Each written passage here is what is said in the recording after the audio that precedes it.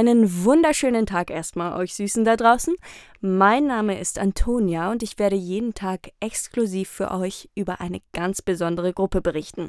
Wir begleiten die aktivistische Gruppe Wenn, wer, noch, welche sich in Augsburg-Oberhausen formiert hat, nun seit einigen Tagen bei ihren Planungen und Aktivitäten in der Stadt. Eine Gruppe, die es sich zum Ziel gesetzt hat, gegen behördliche Ungerechtigkeiten vorzugehen, so sie selbst. Lange Wartezeiten, unfreundliche Mitarbeiter, Schikane bei Auszahlung von Arbeitslosengeld, Abschiebung trotz Job. Auch die Liste, für die sie sich einsetzen, ist lang. Als wir sie letztes Mal begleitet haben, ging es chaotisch zu und es wurde auch gemunkelt, ob die vermeintlich friedliche Gruppe nicht doch einen Hang zum Extremen haben könnte.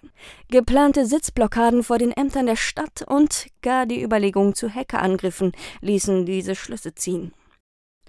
Extremismus, friedlicher Protest, Hilfe zur Selbsthilfe.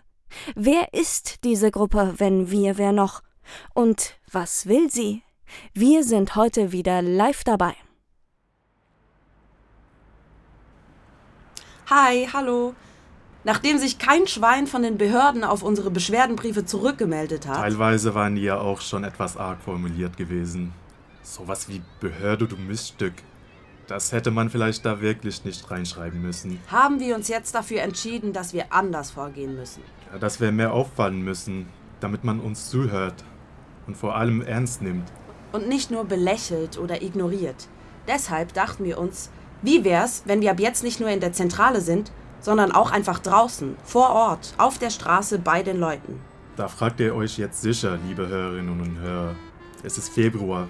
Wer will da draußen stehen? Das haben wir uns auch gefragt. Aber wir haben es jetzt tatsächlich geschafft, eine Jurte auf dem Oberhausener Bahnhofsplatz zu stellen. Sieht irre aus. Also wie eine Bierzeit, nur rund. Und mit Teppichzeug und so. Aber echt warm. Also wegen dem Ofen, der da drin ist. Es gibt einen Teewagen, kleine Snacks, Abendessen gegen Spende. Und wir sind jetzt einfach da. Würstchen gibt's auch. Hab meinen alten Grill mitgebracht. Der muss nur noch ein bisschen geschrubbt werden. Rund um die Uhr. So kann man uns jetzt nicht mehr ignorieren. Wir werden unsere Aktivitäten bis auf Weiteres auf den Oberhausener Bahnhofsplatz verschieben. Unser angekündigter Lesekreis für heute Abend, bei dem wir "Die Revolution ist fällig, aber sie ist verboten" lesen, findet um 20 Uhr in der Jurte statt. Rechtsberatung gibt es morgen nun auch von 10 bis 16 Uhr mit unseren neuen Anwälten. Die hat was drauf, das sage ich euch. Kommt auch gerne vorbei zur Flyer-Aktion am Nachmittag. Wir werden heute Abend nach dem Lesekreis auch unsere Sitzblockaden vor diversen Ämtern besprechen für die kommenden Tage. Den Termin für das Aktionstraining geben wir heute Abend vor Ort bekannt. Wir werden das Prinzip der Bezugsgruppen durchgehen mit anschließendem Delegiertenplenum und Konsenssuche. Öffentlichkeitsarbeit sowie Rechtliches werden auch Thema sein. Ja, wir wollen ja vorbereitet sein.